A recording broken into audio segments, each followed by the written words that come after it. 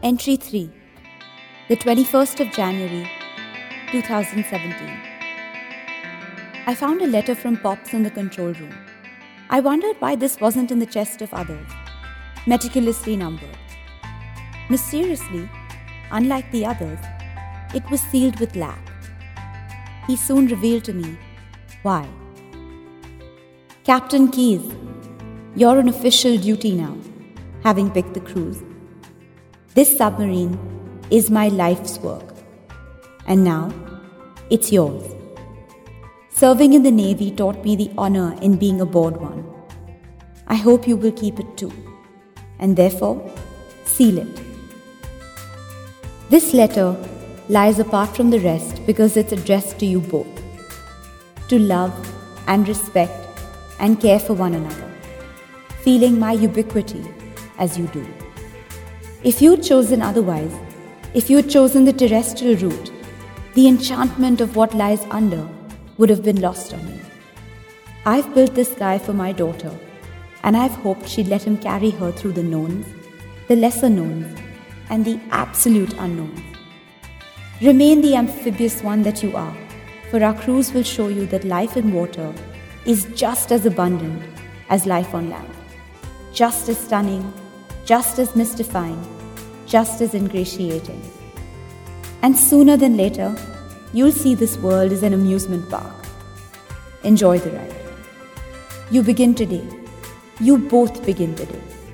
But before you put yourselves far out, go see your birthplace, your homeland, your Bali. It's the story of who you are, a collection of everything you love. There's no place like home. There will never be. Let it let you go kiss the world, all the while promising to welcome you whenever you return. Over. Pops. The cruise is underway. It's showing me home before anything else. All over again. Just like Pops did. In the temple of Tanalot, literally a land in the sea, amidst waves slashing against the rocks we were perched on, he once told me, "You may never have thought what your country really is." Placing his hand on my shoulder, partly for emphasis and partly because he didn't want the ocean breeze to blow me away, he carried on. It is everything around you. Everything that has raised and nourished you. Everything that you have loved. This countryside that you see.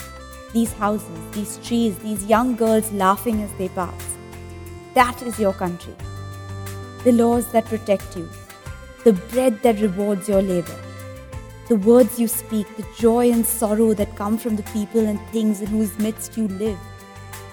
That is your country. The little room where you used in days gone by to see your mother. The memories she left you. The earth in which she rests. That is your country. You see it.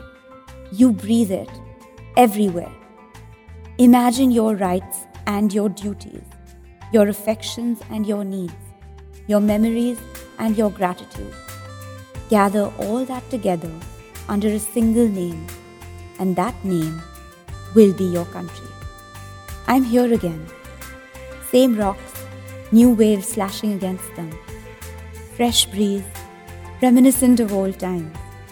Of times I have been molded into a better version of myself. Quite like the ocean tide shaped the rock formation upon which the main shrine sits.